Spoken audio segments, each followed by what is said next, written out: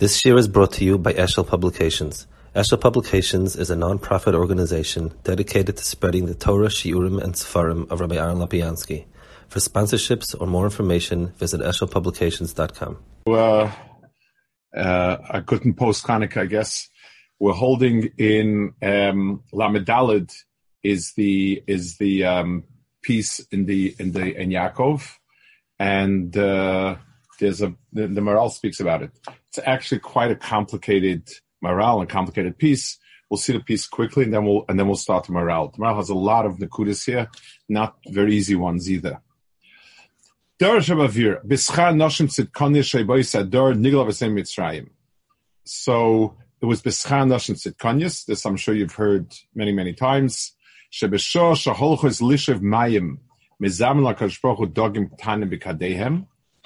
That when they would go draw water, Kadosh Baruch Hu would have fish waiting for them in the kad.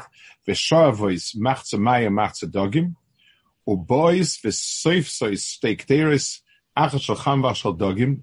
They would take and put up 2 pots of water, one of fish and one for hot water.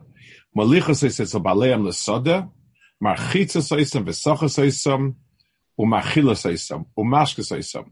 So they would give them to eat, to drink, and so on. And they would, over there, in the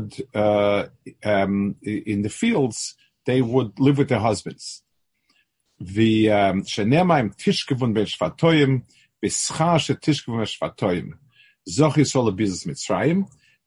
Zech to Bizis Mitzrayim. Shenema kan feyoyin nechpe bekesev v'versa b'rakak choretz.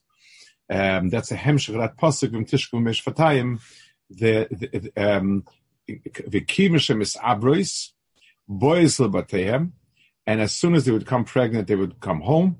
V'kimishem agias man moldehen holchois v'yoldois besoda tachsa tapuach. They would give birth under a tapuach. Shnema tachsa tapuach eratich shoma chibloschi mecha shoma chibliosecha. Your mother, the birth pangs were under tapuach. V'kadosh Baruch Hu sholach malach mashamayim. Kadosh Baruch Hu sent a malach umenaka oisam umeshapa oisam. Kadosh Baruch Hu would clean them kechaya zushem shaperes avlad, like a yoledes. Shenema, and again a pasuk modaticha b'yom holedes oischa loikora sorcha uvamayin loyachatz lemishi v'amelach leimlacht v'achtel loychatalt. So the pasuk in Yecheskel does say, in other words, your circumstances of birth were extremely difficult. When you were born, you had no one to take care of you, to do the basic things like cutting the umbilical cord, washing you, and so on. And the Malach would give them 2 gulim of dvash, one of dvash, one of shemen, shnei vayikei dvash misela b'shem echad misur. The ki m'shem akirmem ha'mitzrim boim lahorgam. The Mitzrim, as soon as they would realize they're Jewish kids, they would kill them. They would try to kill them. V'nasem nestes would be a nest v'nivloyim bekarka, and they would be swallowed up in the ground. Umeviim shvarim v'chorshim al gabam. They would try to take oxen and plow over it. Shenem al gabi chorsh choshim. Ula'achar shaholchem mivatzes v'etzkes savet. And when they would leave, they would sprout out of the field again. Shenem revoik tzam chasana satich. And once they grew up, they would come back in flocks. And when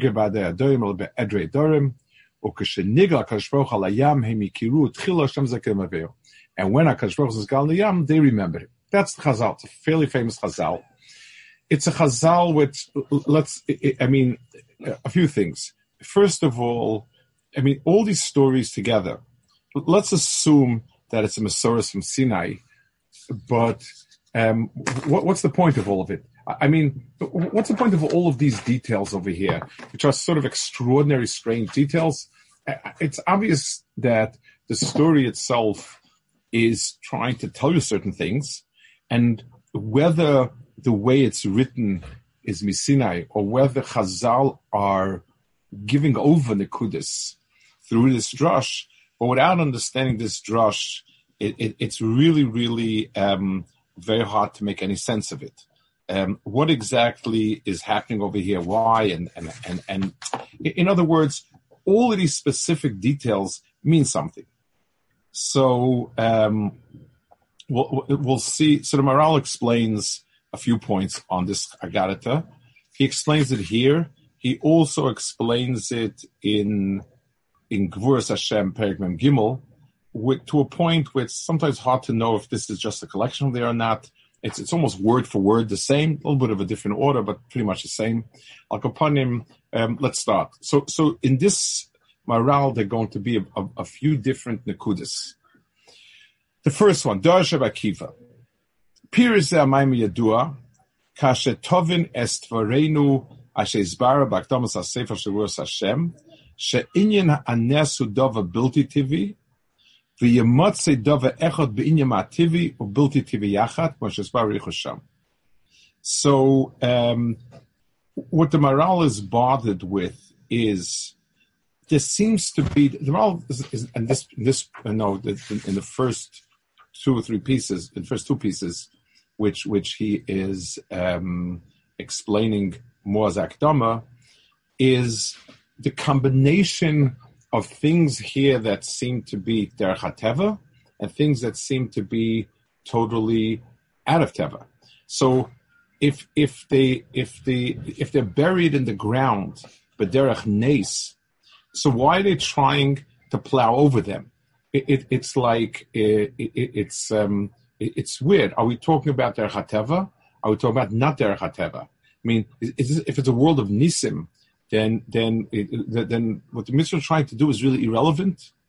This whole back and forth over here, this game with the Mitzvah, it seems as if the Mitzvah was sort of using regular methods, and this was like that. How do we have it? So the Maharal in Gvuras Hashem speaks in his Akdom in Gvuras Hashem. He has a huge arichus on nisim, and I'll try to explain what can be understood and what can't be understood. In other words, basically, what are the points he's driving at? Let me give a mashal first, and then try to apply it. When we're aware of things that are pure science that we're used to, like simple physics, things push, things pull, things turn, the amount of energy going in, the amount of energy coming out, it's very, very, everything is tit for tat, and it's very, very clearly understood. No problem understanding it. We also can relate and understand a world of things like I'm blanking the name of those magic books. What are they called? The series of about 8 fat books that take up your kid's day mostly. Harry Potter. So there's a world. I'm sure they have their own encyclopedia by now and their own dictionary and their own klolim. It's a world that has its klolim, and that's what it is. It's a magic world, and you can laugh at it, you can not laugh at it, but that's fine. There's no, that's the way it is. But if you'll have a mishmash, like certain things does magic, but then a physicist comes along and says you can't do that because that would violate this law, that law, we would say that's something that's weird. That's something that doesn't, make up your mind. Is it this or is it this? It's like, through the looking glass, it's like, one person is pouting nonsense and one person is asking like klotz kashas, and you're trying to figure out like, do you apply like normal things to an abnormal situation? So we understand a world that's normal. We understand a world that's not normal. And that's about it. But can you have the two together? Like the mishmash of the two, does it work or not? So Maharal has a huge arichos on nisim. He speaks about nisim a lot. Now, he's going to town against the people who try to explain nisim totally within teva. The Ralbag is the one he mentions by name, and in other words, there were a lot of the Spanish scholars that they had a mind to explain all aseres amakis, all makis with some sort of natural phenomena that happened. He basically calls them out on 2 or 3 points. He says, first of all, the Torah calls it a nace. Just one second, I'm going to stick in. my computer is running low on charge, and there's no magic working now. It's going to have to just plug it into the electric thing without recourse. Okay, now it's good. So he says, Lemaisi, he says, first of all, the Torah calls it a nace. So the Torah says that Nisim and Moifsis and Nisim. What do you gain by explaining it in Teva? So, are you denying the Torah, what the Torah says with it? Secondly, he says, at some point over there, something did happen at unnatural time, unnatural place, unnatural way. And third of all is, what's the problem? HaKadosh Baruch Hu created the world, and he can create Teva. If he's the one who made the sun, and made the sun go a certain way, what's his problem to reverse the order? So he goes to town against that.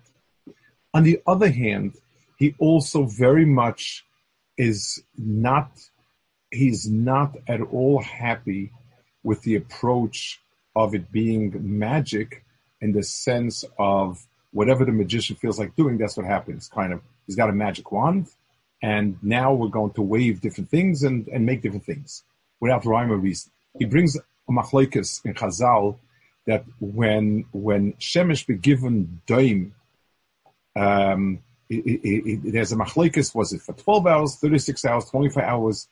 He says, well, I understand, if it's a nace, what's the machlokes about? Is it this amount of time? That, why are you trying to quantify the nace? That's his point. To which he says, nace is not, a chutz teva, a nace, is something which exists in a different order and a different structure. If I can give a mashal to it, for those of you who are familiar in geometry, you have flat surface geometry, which they force you to learn in high school. And then you have geometry that works on curved surfaces inwards, curved outwards. Three basic types of geometry that have very different klolim. They all work well within their system. As long as you're not jumping from one to the other, all these geometries work. And in other words, you have a closed system where things are like an outward curve, and the nafkamina will be how many times power lines meets and stuff like that. And it works as long as keeping that system. The olam of L'Mala Teva is a world that has its own rules, its own kolam, so on and so forth. That's one point that he addresses very strongly, and this is why he feels so. L'mashal, when we learn about all these nisim, I'm comparing it to all these things. I mean, once you're making a nace, if I tell you I saved somebody and it has a rhyme and a reason, I'm interested in knowing. So this person was chas v'shalom in the burning building, and if I was around and I saved him, how'd you do it? Did you fly in from the top? Did you bring a ladder? Did you this, that? But if I tell you I waved a wand and he was saved, so it's really irrelevant how. So a big bubble came and took him out of there, or a wave came in and extinguished all the water from nowhere. It's irrelevant because the wand doesn't make any sense. The answer is no. The world of Nisim is a world. It's a different world, but it has its own internal cholim, and it has to work in a certain way. That's the Maharal's main point. One of the things that he makes, a point that he makes, which is really hard. I don't understand fully what the point, the point he's making, but I have some sense this is the point he's making here. He says there's a shaila, if the Shemesh stood in Givon and the Areach, what were other people thinking? I mean, the whole world must have seen this longest day they ever saw. The bosses must have been thrilled, the workers must have been upset like anything. Like, it's been 14 hours and the clock is still before Shkia, like it's like a flight going from Eretz Yisrael to America. So how could it, so what did other people think? Why isn't this nace the most first nace there ever was? Like, there should be records of this. Why not? So he says a point that for everybody else, it did not happen. For Klal Yisrael, it happened. In other words, since these are two different realities and two different nisim, two different structures, it can happen to one this way, one the other way. I don't think, I certainly can't picture it, but I can. And I can picture it with a mashal. I usually picture things better with a mashal than in reality. we have today, you have all of these scenarios of relativity where two people are existing together. For one of them, time is dragging along and it's happening at a tremendously slow pace. And for one of them, time is moving faster than anything, depending on the speed you're moving in relative to each other. So you ask yourself, well, which one is right? And the answer is, there is no such thing as which one is right. From the point of view of the twin that's up going at the speed of light, one Metzias is right, and he can't understand why, when he comes back to Earth, his twin has aged so terribly, and his twin can't understand why he's still fresh and young at the age of 100. So, which reality is right? The answer is there are two realities. They happen to coexist, and when he returns to Earth, the two match up again. But that's the way it is. If you fly with a plane from Eretz Yisrael to America, the day takes forever. You'll come down. So imagine you're flying on a day like today, and you land in New York and say, "Wow, it's an 18-hour day." And the guy says, "What are you talking about? Today went and came. Today's the shortest day, so it went and it came quicker than anything." Who's right? So yes, I can figure that one out, but it still means that two people have two perspectives, and they can coexist. That's a point that the Maharal makes in that Gemara, and B'meila he applies it here as well about the Mitzri perception and Klal Yisrael's perception. Let's take one more example of something, which again, it'll help us get a sense of it, because Tachlis is not something we can relate to. Imagine, the new thing now is, God forbid, for Alzheimer patients, they have these retrofitted environments. So they have so you take this person, he's becoming very confused and very dazed, everything's strange, this, that. You put him back in a shtetl in Poland, of 90 years ago where he came from. It looks exactly like his birthplace. And all of a sudden, since those memories are still fresh, everything is the way it should be. And it's amazing. Everything is, and he's right. And yet the people who are running this shtetl, this artificial environment, know that this is an artificial environment somewhere else.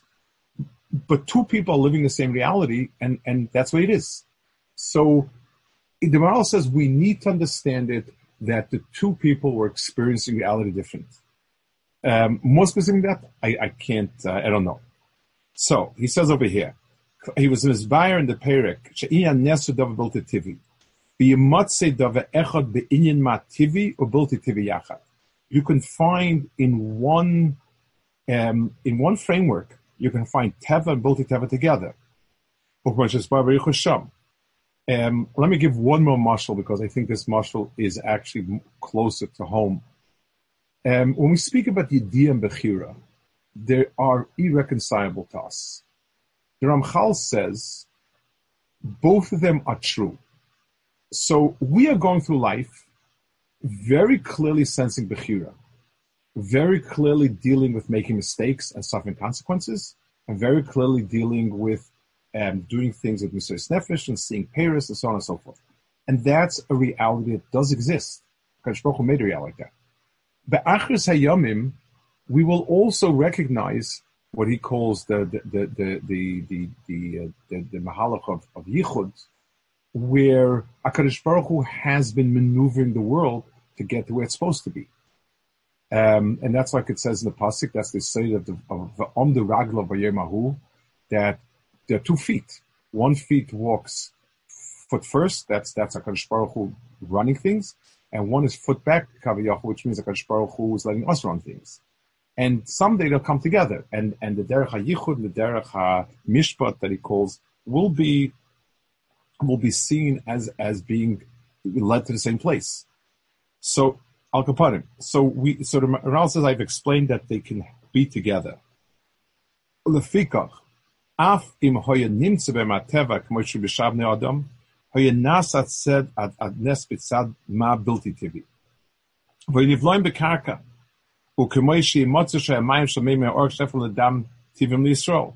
when he says when the water remained water for Klal Yisrael and was blood for Mitzrayim, it wasn't that it changed itself. We imagine it as soon as you put blood into the water bottles or the Jewish water cooler, it turned into water. It wasn't. It was water for Klal Yisrael and blood for them. Kach yimotzi davar tivi bilti tivi yachat mashach l'shamoid.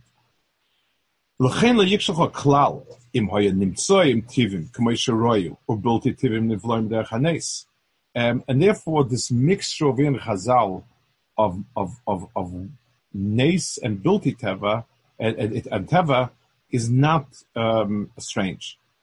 Im toima im kein ma moil ma moil she'nivloim kima she'nimtzoyim b'tiva. So if Klal Yisrael was still living in a world of teva, they were living and growing. So hiding in the ground, what did it accomplish? Shedova zein kashe klal ki ablia hoyse b'shol shemitzrim boim lahargam while so isnagdus min mitzrim v'lo yehoye isnagdus as a rak dova bilti tivi ki betivom ein isnagdus v'kol b'shaviach v'tivi rak ki koyach mitzrayim habilti tivi hoye misnagd Yisrael or lefikach lo isnagdus a rak bilti tivi. So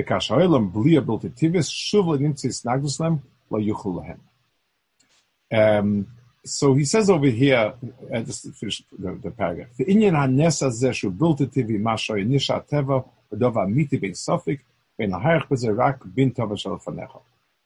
So so he's saying that the Mitzrim were only out. In other words, the part of Klal Yisrael they wanted to destroy totally was this other dimension of Bilti Tivi. So, in as much as there was a Tevedika Mahalach, that there was no Isnagdus. Once it went on to the Mahalach of Bilti Tivi, that's where Mitzrayim tried. It was like it says in the Psukim that the Kaisvim or the Machashvim Mitzrayim, they were the ones that tried to oppose Klal Yisrael. That was a special, in other words, where they saw Klal Yisrael as a supernatural power, that was more Snagdus.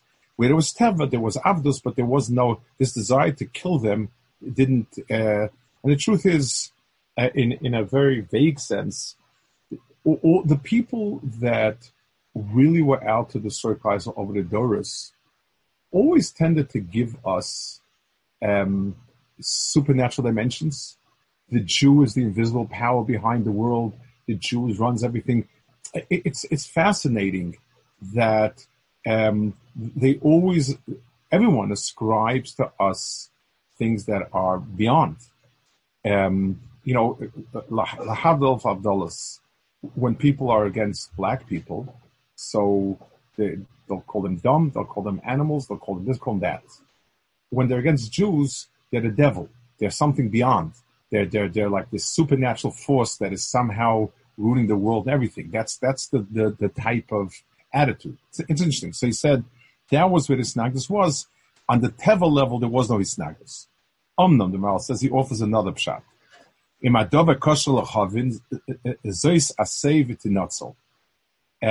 he said, but if you're not comfortable with this explanation, I have a different hezvah.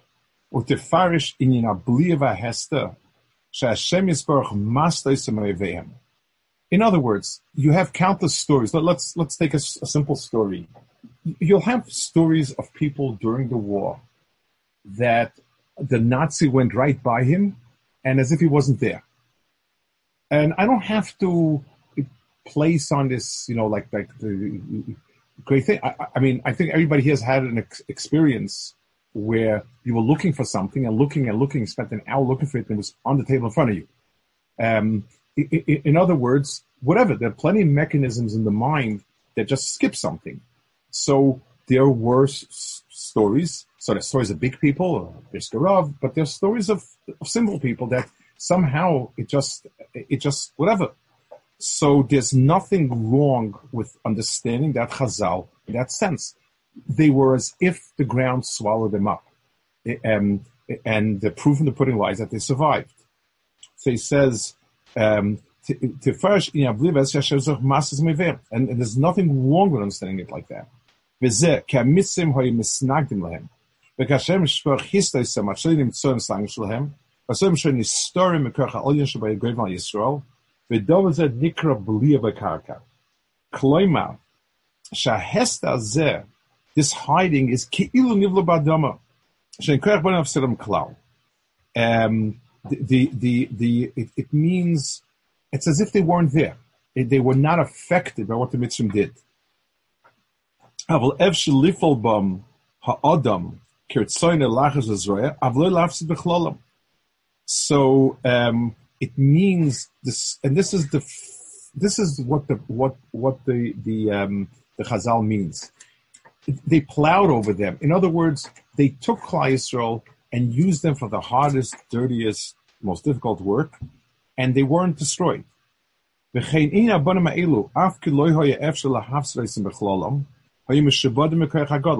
So yes, they couldn't destroy them, even though that they subjugated them and used them the worst way possible.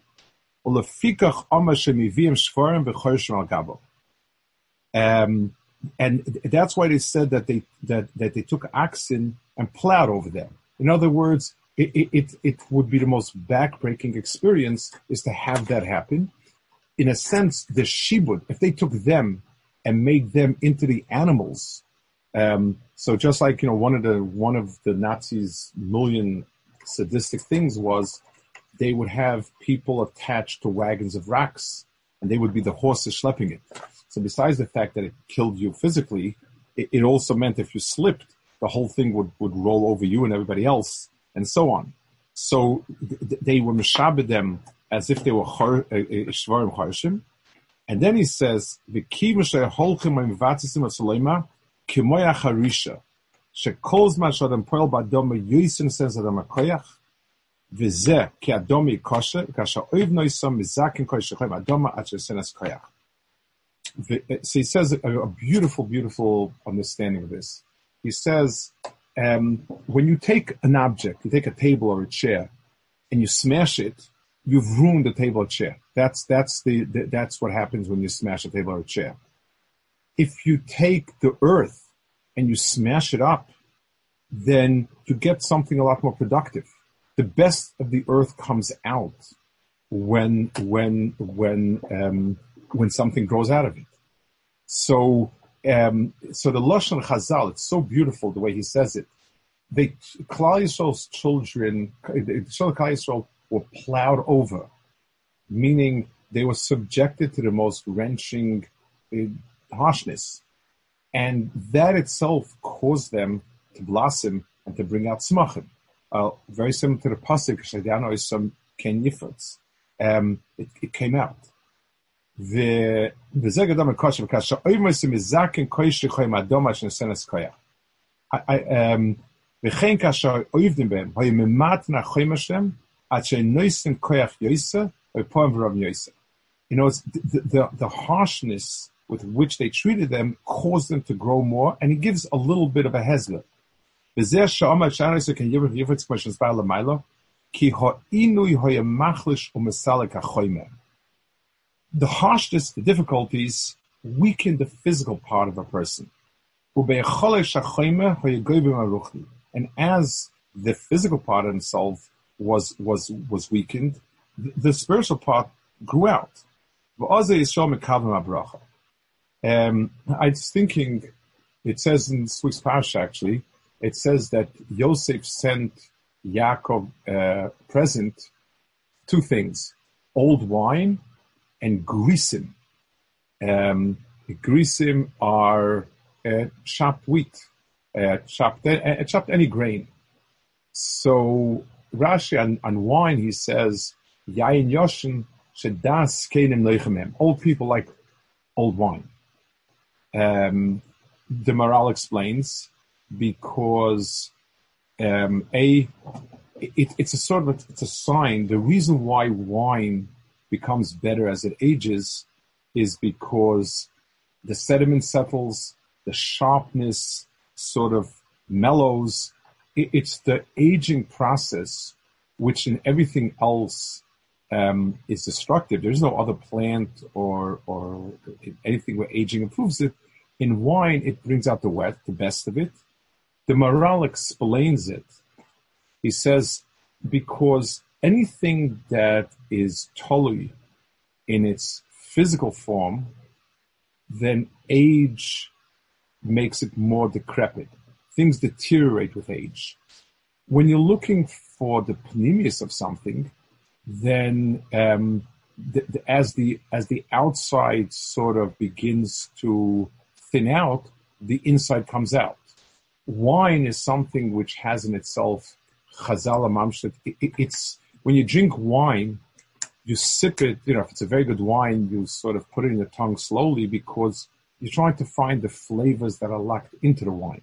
It's not the fluid itself, the gallon of it, but rather what's inside. It's the pneumius of the grape, and the fermentation brings out the pneumius of the juice, and the mela, the process does that. That's what the Maral says.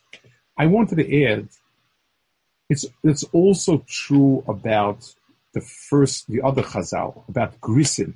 Grisin are chopped wheat, cracked wheat, or like bulgur, things of that nature, or pearl barley. Those are things I call grisin. The word guris is to crack, to pound. Yaakov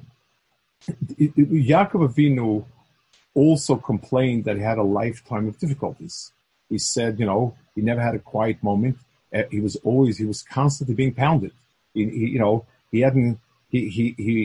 his bar mitzvah present was a whopping fight with Esav, and his chasna gift was a wonderful father-in-law. I don't know what the mother was like, but I figured she was an appropriate Ezek Kenegdo.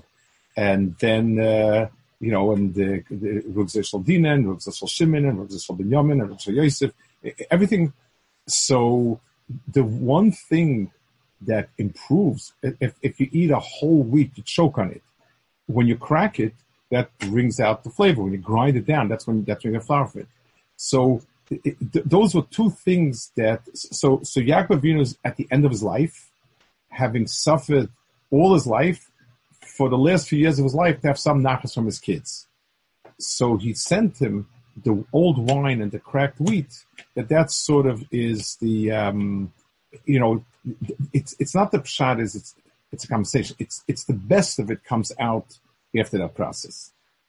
So he says this idea: the charushes goremisik moshe goyim shach risha kasher nev de yofe mimaheres letzmoach kach ha'inu azeh haya mimayer oisam lahafetz laharbos ulekami yispayin achish b'ifnach. And another place I'll explain it differently. But upon him, so he speaks over here two ways of understanding this chazal. One way, kind of very metaphysical, and I mean, we can just talk about the outlines of the concept. I certainly don't think anyone has a feel, at least, about the musig of teva and not teva being coexisting together.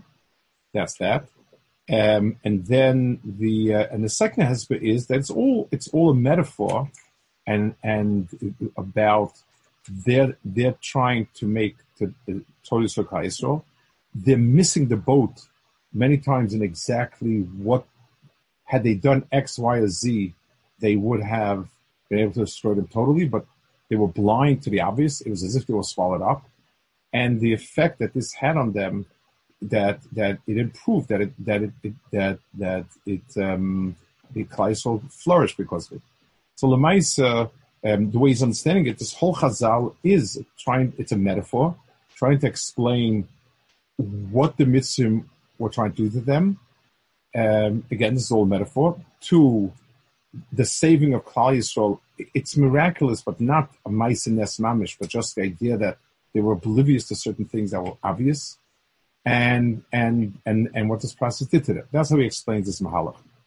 I want to maybe get over. I don't know. Maybe I've said it over sometime, but it's a beautiful, extraordinarily beautiful point, and worth repeating many times.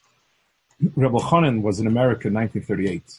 It was the last year of his life, basically. Well, not the last year of his life, like 2 years later, but he was in America, and he went back basically knowing that he's going into an inferno. And his host tried to persuade him, didn't. And his host asked him, can he explain to him what's going on, what's happening? Europe, it looked, no one understood what would happen, but they certainly felt there was going to be a tremendous destruction. And he gave a mashal, and he said, that a real city slicker once came to visit a few days his farmer friend. And he walks into a house and he sees these beautiful fields outside, green, tall grasses, really look nice. And he told him, wow, this is really very, very nice. It's amazing. It's so beautiful here. And the farmer tells him, you haven't seen anything yet. The next day, the farmer cuts it all down. And he's devastated. He said, it was such a lovely flourishing field and it's cut down. So he said, wait and see. He starts pounding it and his whole yard is full of junk and gook and it all flies away and he's left with a bin of little ugly kernels. And he's really distraught about it. Then he sees him grinding it down. And, what in the world are you doing? You've worked so hard and now you're on this mad destructive path. Then he sees him mix it with water and put it into a fire to burn. And he can't fathom, what the world is going on. Like, this person must be totally bonkers. And finally, the golden loaves come out. And Rebbe Chanan said, anyone who sees any one segment of this process only sees destruction. It's only the person that sees it from beginning till the end that sees what was produced. And, I spoke about it one Tisha B'Av, that, Rabbi Chanan himself was a living example of this. I mean, he built a yeshiva with blood and sweat. It was a very tough. And he didn't build it, he was the one who made it. And there were 20 years in which it flourished between the wars. He came to America to raise money for a building, and the building was never built. He was killed before anything happened with it. His yeshiva was scattered. 20 years for institution is a very small time, and nothing was left. So his year in America was a wasted year, a difficult year. His yeshiva was a wasted yeshiva. The money was wasted. The building was, everything was wasted. But Baranovich produced, it was the high school age that produced almost all Chashav Rosh Yeshivas the next door. They went on to the Mir and to Slobodka, Slobodka not because of the Kunchal, but Kletsk and Radin. Everyone came from Baranovich because that made B'nai Torah. That was like there was only yeshiva of its nature. It took bar mitzvah boys till they were 18, 19, and made, B'nai Yeshiva out of it. They became the next generation of Shivas in Eretz Yisrael in America. The Balabatim in America they spent a year with, they became the first Balabatim in America that had some Torah sense, the Tresses and the Sherers. All of these people were American boys that flocked to him, and he was a mashpia on them. They sent their kids to yeshivas, they raised the money, they built the meisters, and so on. Rabbi Chanan never saw it. And, somebody watching Rabbi Chanan being killed, the only thing to say was, less than, it can't be. Zutayr of Zischara, a person worked so much Shem Shemaim, so hard as that. And somebody who sees the things in America now and so now doesn't remember that there was somebody who never lived to see the, all of it is due to that. He was the one, the trend in Europe was against it. None of the young people were from anymore in Lithuania. He was the one that produced that generation. So, somebody could say the same type of metaphor about it, but upon him, that was his, everything was burnt, everything was destroyed, and everything grew because of it. It's because Europe was destroyed that American Israel became Torah centers. And the generation of successful American businessmen who supported all this came about it. The Rosh Yeshivas who produced the next Rosh Yeshivas came out. So, that was the... Okay, any points, any questions? Good. So we're holding... Yeah? I once heard, maybe not plot, but that we spoke about parallel existences. Yeah. That what it says the Torah Mikra and Derish. What says that in the Olam Madrash, the Yaakov Avinu Loy Meis. Right. So, there's different parallel worlds, Olam Pshat and Olam Madrash, and same concept. Yeah. I mean, it's also, today, again, I'll go back to something like that. I'm always in physics. You explain things in classic physics, which makes sense. The things are, the same phenomena you explain in quantum physics, and it's a different explanation. And you both of them, as long as both of them work, they work, even though they seem to be very different. You're looking at it in two different ways, and they can coexist. We have some idea, that this is the way it is. It's two people can live in two realities. That's the way it is. I used to always, apropos the different, when I used to teach Nesha Torah, I used to walk back home almost all the time. It was about 25-minute walk. So, walking. So I would walk through the shuk and up to Chodeafnisnet. So for me, this was the equivalent of my afternoon commute. It's like when it was as glamorous as afternoon, just trudging through the same old alley again and again. There would always be American tourists there who were under the impression that they're seeing a real shuk from 1,000 years ago. And they would haggle with the Arabs, and their personal experience, their personal sense was being in their like back again in some sort of wonderland and amazes that. And I was saying to myself, so with two people experiencing the same set of experiences, for me it's my afternoon commute. I know that all these Arabs have satellite dishes and go back home to Consnet. In the shuk, it's like a set-up village throwing you back several thousand years, and the Arabs play along. You bargain, and they give in, and then they this, and they get the better of you anyway because the tchotchkes are worth nothing to start with. So it's and I was thinking, so we have two different realities. Me and Tony from Columbus, Ohio, we're living two different worlds. He's living in this magical world of the stuk and this and that, and for me it's a 21st century commute. Okay, good. So